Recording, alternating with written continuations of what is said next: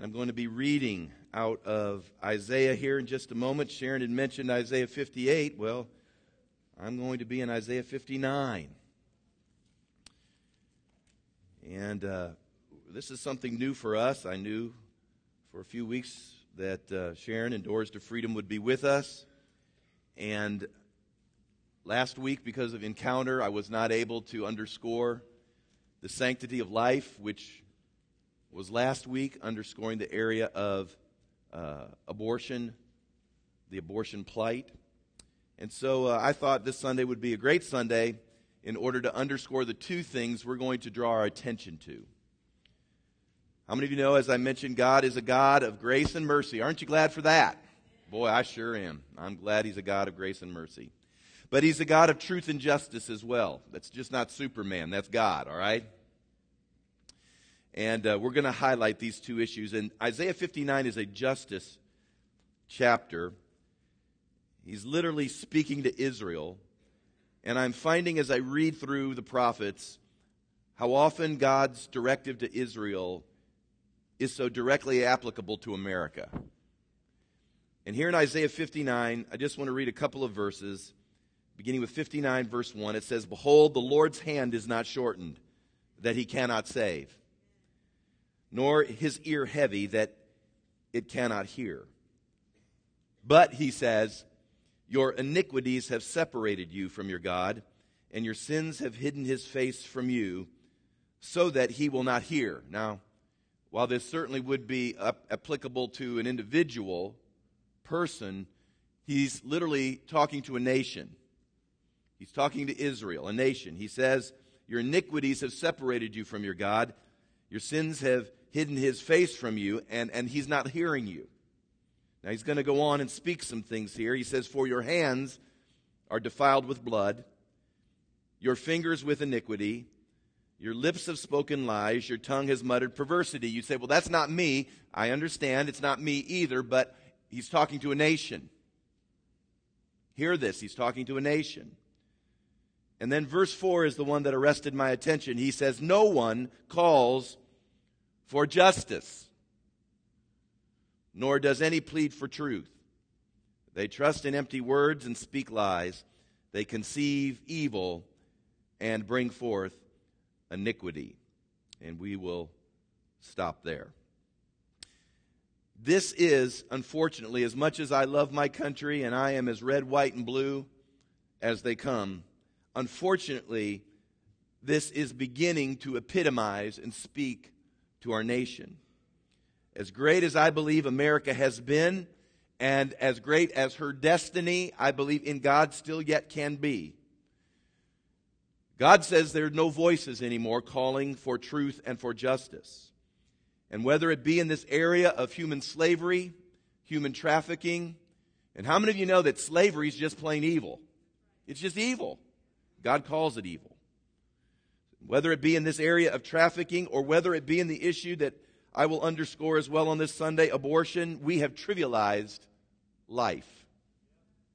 We're to the place where one human being can no longer look at another human being and just see value and just understand life.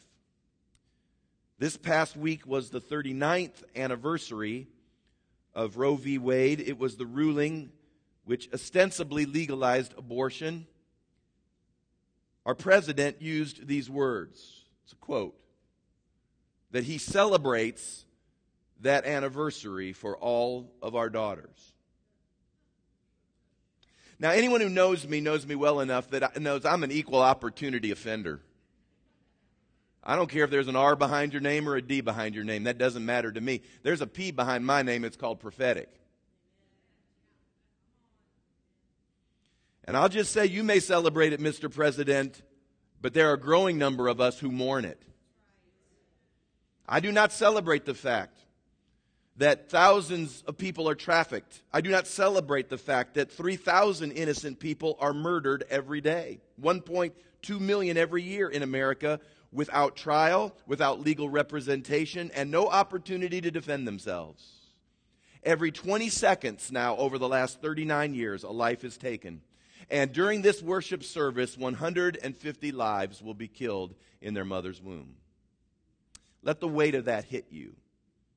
Even as you watch the statistics in the other area, let the weight of these things hit you. How many of you know we are spiraling if something doesn't happen? 54 million lives are gone since 1973. That's a natural disaster the size that would wipe out the populations of California, Arizona, Nevada, Oregon, and Washington combined.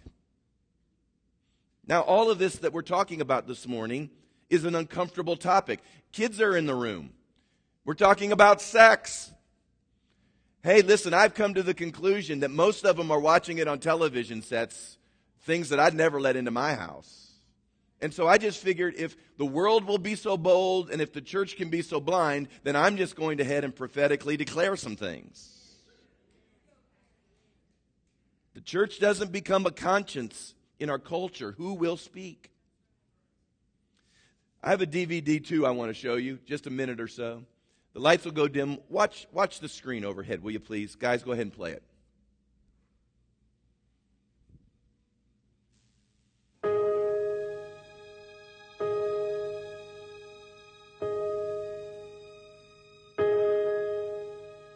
God is the creator of life. The Bible says, before I formed you in the womb, I knew you. Before you were born, I set you apart. Jeremiah 1:5. For you were created, my inmost being. You knit me together in my mother's womb. I praise you because I am fearfully and wonderfully made. Your works is wonderful. I know that full well. My frame was not hidden from you when I was made in a secret place, and I was woven together in the depths of the earth. Your eyes saw my unformed body. All the days were ordained for me, was written in your book, for one of them came to be. Psalm 139, 13-16. For I know the plans I have for you, cares the Lord.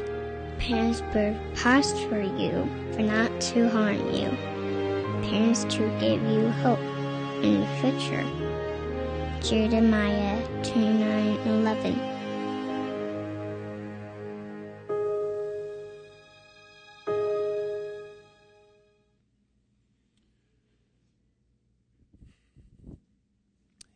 In Deuteronomy 30, verse 19, Matt, would you go ahead and post that? It says this: I call heaven and earth as witnesses today against you, that I have set before you life and death, blessing and cursing. Therefore, choose what?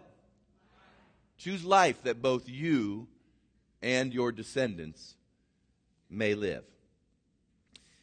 As a culture, we have to come to grips with the opportunity and options that we have in that text that was just put on the screen before you.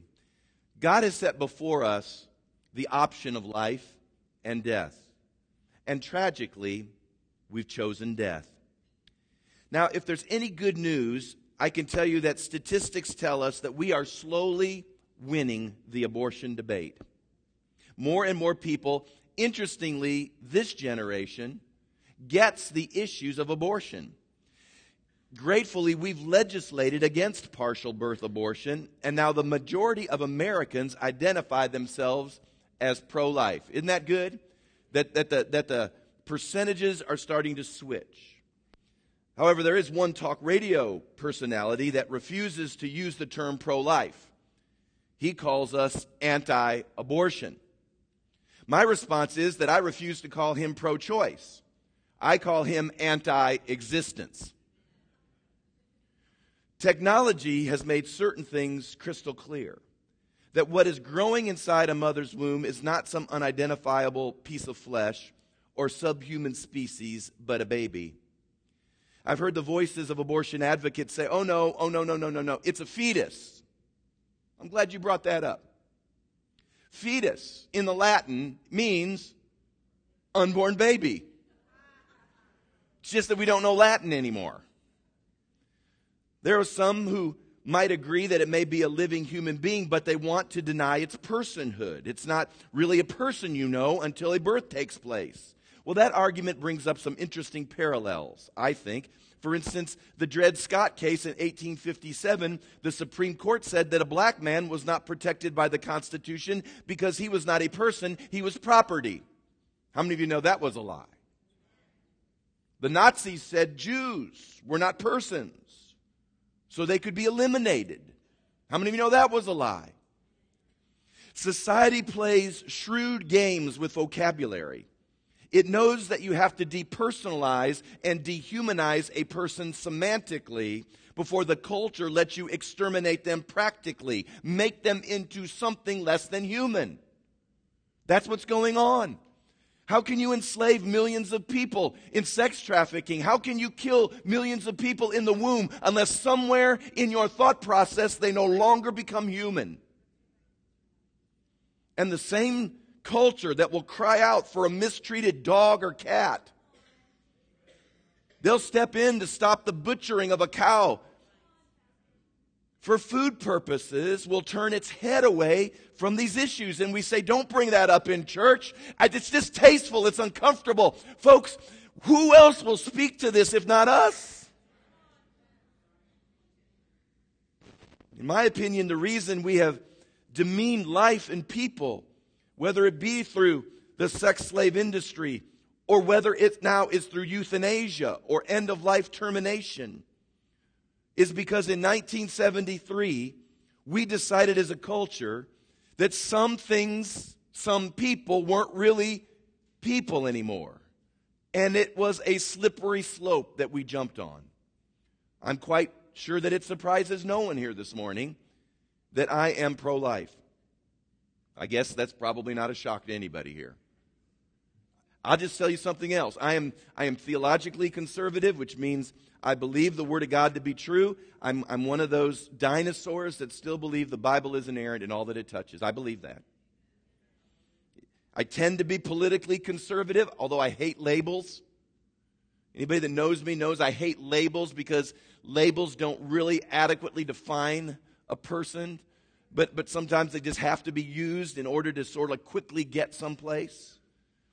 But what you may not know is how much intellectual wrestling has taken place in pastors' life through the years. I remember in seminary years ago, the one I attended was surprisingly pro-choice. It was intellectually fashionable to be pro-choice. Professors were trying to appear Harvard-esque in order that they could be accepted by the intellectual elite. They wanted to be affirmed by the academic world. How many of you know that everybody's crying out for affirmation? And most of the time we've been sucked into this thought pattern that says if we don't agree with the media or if we don't agree with the current cultural trends that somehow we're the dumb ones. We're not dumb. We have the wisdom of the ages.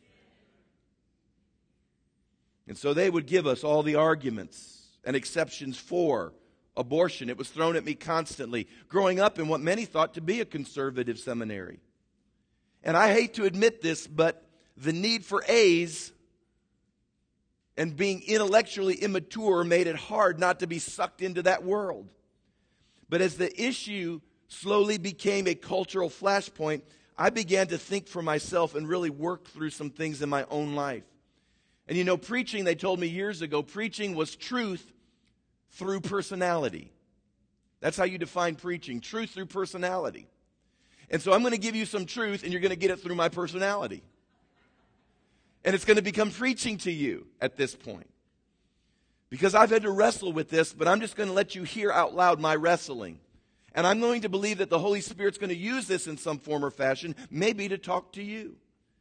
Because the three greatest arguments that were thrown at us were arguments such as, well, yeah, but Pastor, what about rape? And what about incest? And what about the life of the mother? And I'll just tell you that I thought about those things and I found out that all three of these areas account for less than 4% of all abortions that take place. 4%. And yet those three things account for 96% of all the rhetoric you will hear in our culture. Fine. Here's what we'll do. Let's cut out the 96%, and we can all agree on that. And then we can have an intelligent discussion maybe on the last 4% after that. You see, I don't know of anyone that disputes that an abortion may be necessary to save the life of a mother. I'll be the first one to tell you that there will be these occasions. I don't know that they're in our modern day of technology. They exist a lot, but there can be occasions that you have to make a choice between the life of a mother and an unborn infant. And as heart-wrenching as that may be, the mother's life, hear it from your pastor, needs to be protected because that's the law of first domain in the Scripture.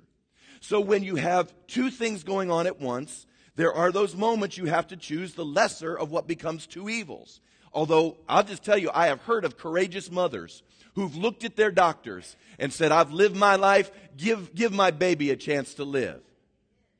So I understand that, and that's a tough, difficult decision, and I understand, and I believe even God would, that if given that choice, then it may go to the life of the mother. But dealing with rape and incest, as incredibly emotional topics as these things are, they're less than a few percentage points, and I've had people say to me, well, what would you do? What would you do if that happened in a family tree of yours? What would you say? Well, can I just tell you, in our family tree, there's been some interesting things that have happened. And I guess I would start, as I'm wrestling with this myself, by asking who among us is going to play God at this point? Who wants to say that a baby conceived by whatever means can't live? Can we change a wrong by committing a wrong? Let's just make it real interesting. Let's just say a white man raped an African American girl. Would that qualify as an exception? Be careful what you say. Because Ethel Waters was a great jazz and gospel singer, and she would not be with us had that been the choice. What about Ruth? Did you know that Ruth is a part of the genealogy of Jesus? And she descended from a man named Moab who was conceived in an incestuous relationship. Ruth wouldn't be with us in the Bible had it not been for people choosing life. No one's advocating for this. No one thinks these things are great things. I simply ask, who among us is going to be God? This is where I'm at. I'm tired of arguing with people on the edges. It is time we argued for the 96% that need to live. You say, well, what about pastor handicaps and birth defects and other difficult circumstances? All right, well, let's just say that adds 3%, making the convenience rate now 93%. Let's just say there's a mother who has tuberculosis. What would you do? She has tuberculosis. She's already had 4 children. One of them has died. One of them is blind. One of them is deaf. And the 4th contracted tuberculosis. Now she comes up pregnant again. Does that qualify for an abortion? Now be careful. Because you just got rid of Beethoven. Beethoven. Think about this. Who determines defective? Who gets to define this? Who gets to say what quality of life means? Are you telling me that a Down syndrome kid, a cerebral palsy child, cleft palate, club feet, no arms, where's the line? The Nazis tried that with the superiority of the Aryan race. Do you believe defective people really have no value? They aren't worthy to come into this world? Then you know what? I might not be here. I had a heart defect when I was born. Maybe if they would have known that, maybe I wouldn't be here and you wouldn't be hearing this glorious message today. Maybe you were born into the world with some things that weren't quite perfect. Where do you draw these lines? What about the poor family that already has 14 kids? They can barely support those kids. There's no quality of life. And all of a sudden, mom becomes pregnant again. Maybe this qualifies. Well, be careful. Because now you just got rid of John Wesley. Or how about the teenager who discovers that she's pregnant out of wedlock? The guy she's engaged to finds out, wants to call the whole thing off, and then suddenly he's ready to deal with it. But with her background, should she abort? Be careful. You just got rid of the Messiah.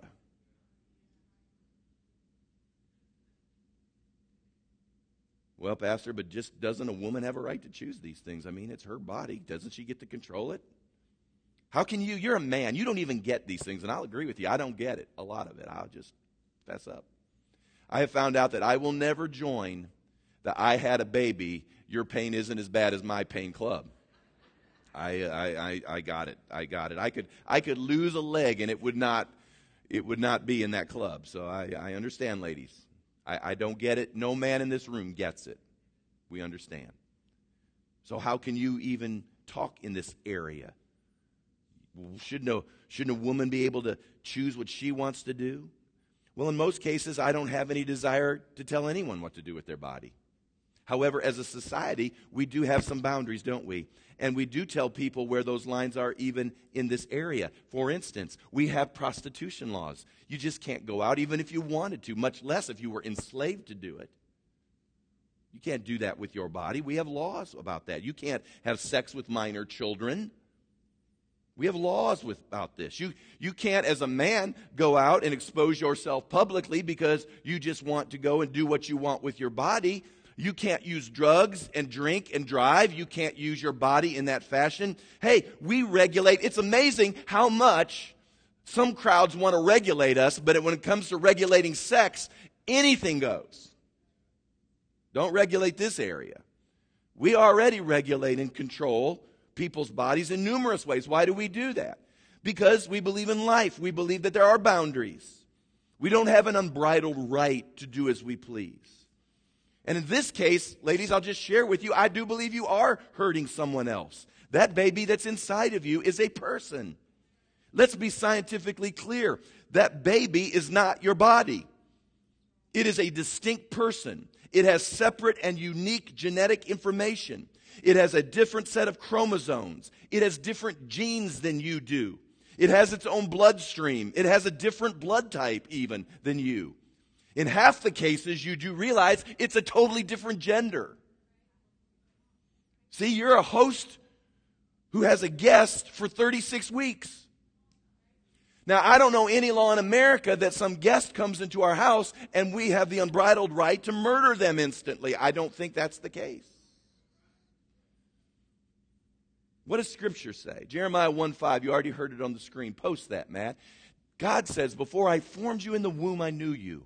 Before you were born, I sanctified you, and I ordained you a prophet to the nations. Listen to me. You don't consecrate a gallbladder. You don't consecrate your pancreas. God didn't consecrate organs. He consecrated Jeremiah, who was in the womb. We need to begin to understand that this personhood thing is a watershed issue today in our culture because it has slowly crept into all the decisions we make. And so let me give you just a couple of actions that we can take. And again, we're going to be receiving an offering, and this is going to go to Doors of Freedom, but we're going to do some things in these two areas because I just think they're the line in the sand areas in our culture that have to be addressed, and that the church is the one that needs to begin to address it. Number one, definite actions, is that we need to be informed and become proactive. We need to hold our governmental leaders to the moral high ground. It is time, whether you're calling in on the human trafficking amendment, when they say we don't think it's that big of a deal, they need to hear from us because it is a big deal. Thousands, I'm using the term thousands of trafficked people are in South Carolina, and we have no laws to address this. At the same time, we need to understand that they need to hear from us with regards to life, all life. And you need to understand, especially in an election year, elections have consequences. I mean, some of these leaders, our president has the ability to nominate judges. I'll say it right now. It is my litmus test. You have no other right if you don't have the right to life. Don't tell me about economic freedom and justice. If you aren't alive, it don't matter. I mean, this is where it all starts from. That's why the Declaration of Independence says that we were endowed by our Creator with certain inalienable rights, among which are what first? Life. Life. You don't talk to me about liberty if you aren't alive. Don't talk to me about all the other things of the world that we need to focus in on and why are you so myopic. It's because if we don't get life, we won't get economics.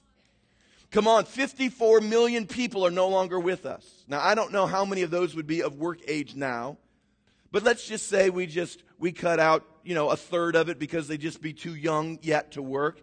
And so you've probably got about 30 million or so. You take out 10% for how many aren't working currently, so you're down to 27 million. There are 27 million citizens, potential citizens, that are no longer with us that could now be working and in the workplace and be paying for your Social Security. They would be paying for taxes. They'd be creative people. They would have started businesses. You want to know what this issue is? It's not just convenience.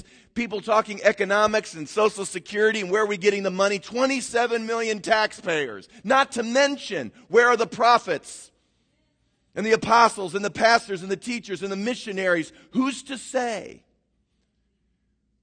If you don't hear it from me, where do we hear this? Impassioned message. Politicians can't say it because they're navigating a media. It's not the culture, it's the media. Because lest you slip with one little word, they'll pounce on you and drive you back into your corner, and they're trying to drive us back into the caves. The church can stay in its four walls, but don't you dare come out of those walls and begin to talk to us about morality in the streets. That is why I say probably because you never say never, I cannot see myself running for office because I have too much documented on iTunes that could be used by the media against me. We don't need more politicians. We need more prophetic voices that will look people in the eye and say there's a right and there's a wrong, and it's time you heard what was right. Right. Yes, there are right and wrong. Come on, if you don't hear in the church, we won't declare right and wrong anymore. This is right, this is wrong. People sold into human trafficking, that's wrong. Come on now. There's rights and wrongs. We no longer hear, don't have sex before you're married. It's wrong. I know you don't hear that anymore. People won't say that in church. Why? Because you'll run off all the people that are living together. And we don't want to run off living togethers. I don't want you to run off. I want you to do what's right. Do what's right. There's right and there's wrong. Come on. If it doesn't happen here, we've lost this culture. If you say to yourself, I don't want a church like that, then you've lost the culture. Because someone has to declare these things. And I've told you this before, I've lost everything once already in my life. And once a man loses everything he has once and finds out that God's still there, he becomes dangerous. Because you can't take anything away from me that I haven't already lost. You say, well, I'll leave. Well, go ahead. Hundreds of them have left already. I don't want you to, but that doesn't affect me anymore. Take my money with you. Go ahead. You're not my source. God's my source. He supplied all my need. We will still build. We will still raise up His house. We will still affect this culture. And your nickel isn't going to stop what God wants to do. But somebody has to just hit the culture. But before we hit the culture, it's got to hit the church, see? See, I can feel the anointing is starting to fall right now. It's an election year, man. You got to think about these things. Don't vote your pocketbook. Vote life. If you vote life, that'll affect your pocketbook. Used to be we'd have big families. Now, again, everybody's got to do what they've got to do in this area, and I have no problem personally with birth control. But the point I'm trying to make is there was a day we had families, and we didn't worry about the government caring for us. Our families cared for us. But now we don't have families anymore because divorce is just a part of our thought process, and families are fractured, and so therefore we don't have these families like we used to, and so everybody's crying out to the government to help me. Come on, family. That's even what the Bible teaches. Family is your first safety net. I'm not saying there's anything wrong with safety nets as a culture. I'm not making really a political statement. I'm just saying our families are broken down. Life is broken down. Therefore, everything is broken down. So, be informed, be proactive. Teach your kids sexual purity. Don't teach them, we say this all the time, don't teach them the model of the prodigal son who left the house. Teach them the model of Jesus being 13 years old and being found in the Father's house. Teach them abstinence. They're not a dog. They're not a cat. They don't have to jump on everything that walks by them. Say, kids are in the room, Pastor? Yeah, because they won't hear it. Number 2, we got to be compassionate. Show kindness. I'm passionate, but our passion is linked to kindness. Show kindness to the unwed mom. Because unfortunately, because it's a mom, it's a woman, she bears the stigma mostly of what's taken place. If it were up to me, I'd go run the dude down with a car. No, I'm not. No, I don't mean that. I don't mean that. That was a joke. I don't mean that. I don't mean that. I don't mean that. I don't mean that. Run him down by just making him responsible. Takes 2 to tango. I think he ought to wear a sign for 9 months that says something like, I did this to her. I mean, maybe that would change guys. Because the woman has the effects of it right there. She bears the stigma. She bears the embarrassment. She bears the whisper. She bears the gossip. We ought to make the guy wear a sign that said, I'm the one that did it, and I won't marry her. They ought to put a sign on him that just says that. Why not? That'd be fair, wouldn't it? Everybody talks about fairness. It's not fair that a woman has to bear this. Well, let's just put the sign on the man. Let it just exist right here. Let's pass a law that makes him wear that for 9 months. That's fair. Seems fair to me. Aren't you glad I'm not your president? Help that unwed mother. Help these girls like Sharon's trying to do. Don't just be mad at the sin. Build a house. Help them. Help them. We don't condone the sin. Obviously we don't. We don't think that's the right thing to do. But care for the person.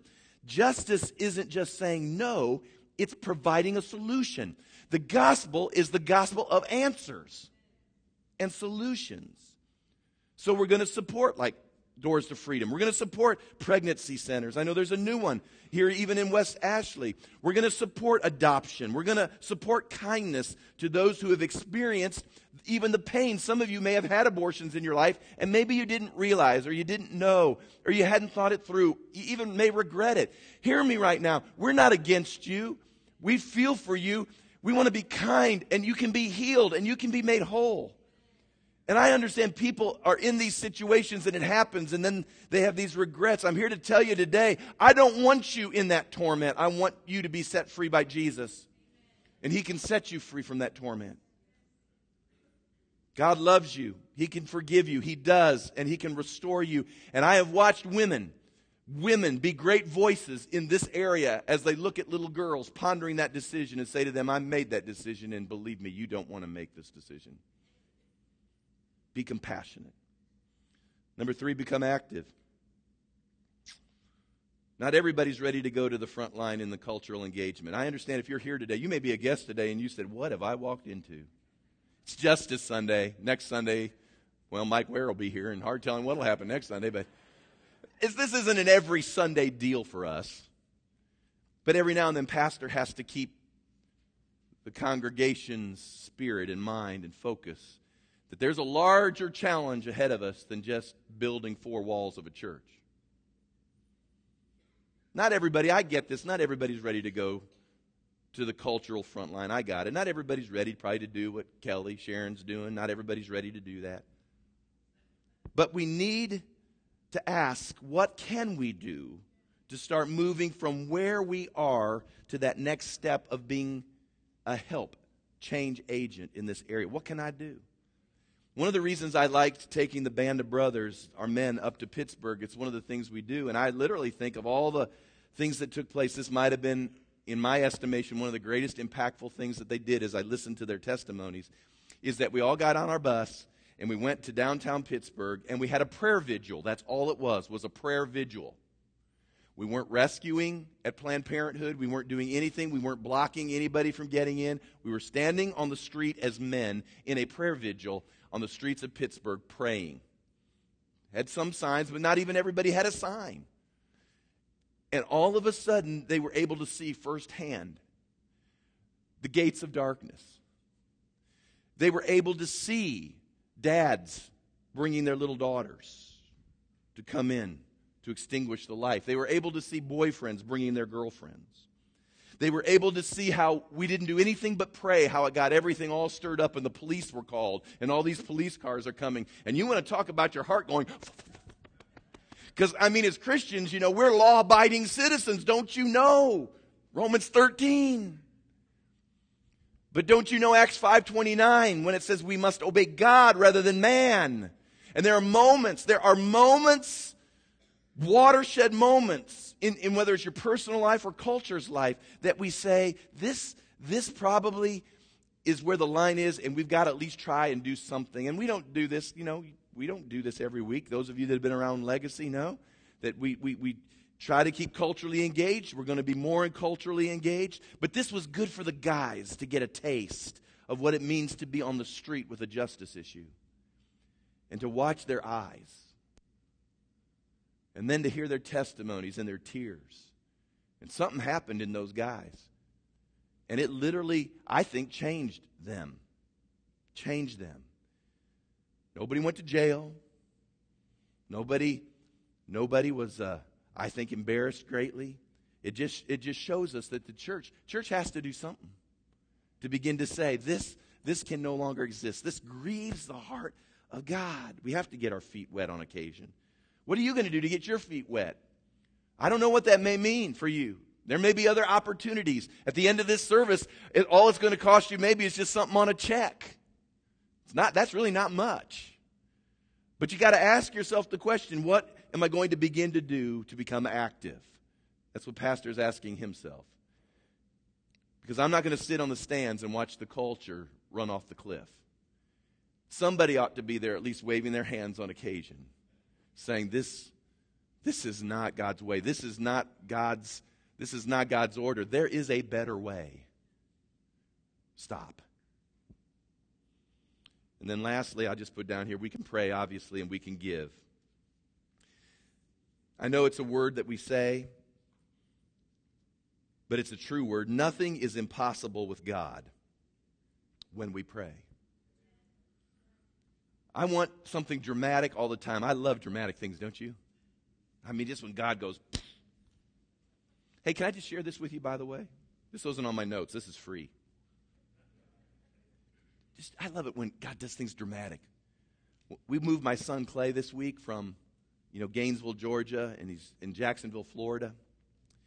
And we drove up to Spartanburg, and we were getting ready on Friday morning. Trace and I were getting ready to go to her dad's house for a birthday celebration, and the 700 Club was on. And I don't know, I hadn't watched the 700 Club in ages. And they were talking about reaching Hindu nations and Muslim nations and Buddhist nations. And it was a pretty compelling presentation. You get the sight and the sound and the word. And Trace comes out from the bathroom. She's getting ready, and she looks at me and she says, "We need to do this." Now, I will fully admit, when it comes, my wife has a giving heart. If God ever made us millionaires, she would give it all away. I can just tell you, that's her heart. She's a giver. She would give it all away. And rightly so. I'm not quite that quick. I'm a little bit, let's wait just a minute. Because in my mind, I'm thinking, hey, we got church, we got building project, we got Doors to Freedom that's coming. I got some things lined up here that I know we're going to give to. So, you got to. So we had a little discussion there about whether I'd follow God or not. Anyway, I just hear this. This is so great. This is how he uses her, and this is how he teaches me. I finally said, okay, after some discussion, I picked up the phone, I dialed the number, and I called in and I said, we want to join this thing, and it was just like $20 a month or something like that. It'd be about $200 thereabouts for the year. And we went through all that process, and then at the end, the sweet lady on the phone said, "Is there anything we can pray with you about?" And I said, "Well, we are building a building, and we're trying to move to some new property, and we're trying to reach our region." And, I was kind of going through the thing, and Sometimes financing is challenging, and we just like to see some breakthrough in this particular area. So would you pray with us with regards to that? And she did, just right there, she prayed. Well, we agree, Father, in the name of Jesus, that you would cause this hope, open up for this church. And great prayer, amen, hung up the phone. Listen to this. This is crazy. It couldn't have been 4 or 5 hours. You know those 2 properties in Dillon County that we wanted to get sold? And let me just tell you something about these properties. They are ratty. I mean, they're terrible. And I mean, I even had to pay the taxes on them, and that's a whole other story at the beginning of the year. And I thought to myself, this is where my faith was on this. I said, Lord, I'll probably just have to give them, just give them away, because who'd buy this stuff? I mean, it was just ratty. And the guys that have seen it know what I'm saying. I'm saying they're in nothing. Even if you had a construction anointing on your life, I mean, it was ratty, bad, ratty. So $20 a month, that's all. I mean, listen, and anyone that knows me knows that I believe in prosperity. But it's like I don't teach like, you give it now and like 24 hours you get cha-ching. That's not how I teach it. You got to look at prosperity with longevity. But I'm not kidding. 4 hours, I get an email from our realtor and says, I just want to let you know, both the properties are sold. It's a cash deal. I'm like going, no joke. Well, Lord, I'd have given to CBN years ago. That's kind of how I felt. If I'd have known it works this fast, here, take another 20. I'm not trying to make this trite, and I don't want you walking away saying, you see, he's one of those you give and God. No. For me, sometimes it takes years to see my seed grow. But listen, nothing is impossible for God. He will raise up that house. God's will done, God's way will never lack God's resource, for where God guides, He provides. There's no lack in His kingdom. He'll get the job done, even in a bad economic situation. With ratty houses. Have mercy, Sharon. I would even have given you those houses and said, look at them. I'd have been embarrassed. Ratty. But we give to those who are called and will redeem our resources in justice battles. You can at least do that. This isn't an every week deal at Legacy. I keep saying this because I know for some people just preaching on it makes their heart go. Should have seen those guys on the streets of Pittsburgh. But I don't think they'll ever be the same. There's something in the heart of men and women that yearns to declare justice. Alan Keyes, and I'll conclude with this. Alan Keyes said, America has once again arrived at a momentous crossroad. We're going to have to decide, as we have had to decide so many times in the past, whether we shall only speak of justice and speak of principle, or whether we shall stand and fight for them. We're going to have to decide whether we shall quote the words of the Declaration of Independence with real conviction, or whether we shall take that document and throw it on the ash heap of history as we adopt the message of those who insist that we stand silent in the face of injustice. When it comes to deciding whether we shall stand by the great principle that declares that all human beings are created equal and endowed by their Creator with the right to life, it seems to me there is no choice for silence. There is no choice for silence. Let me pray.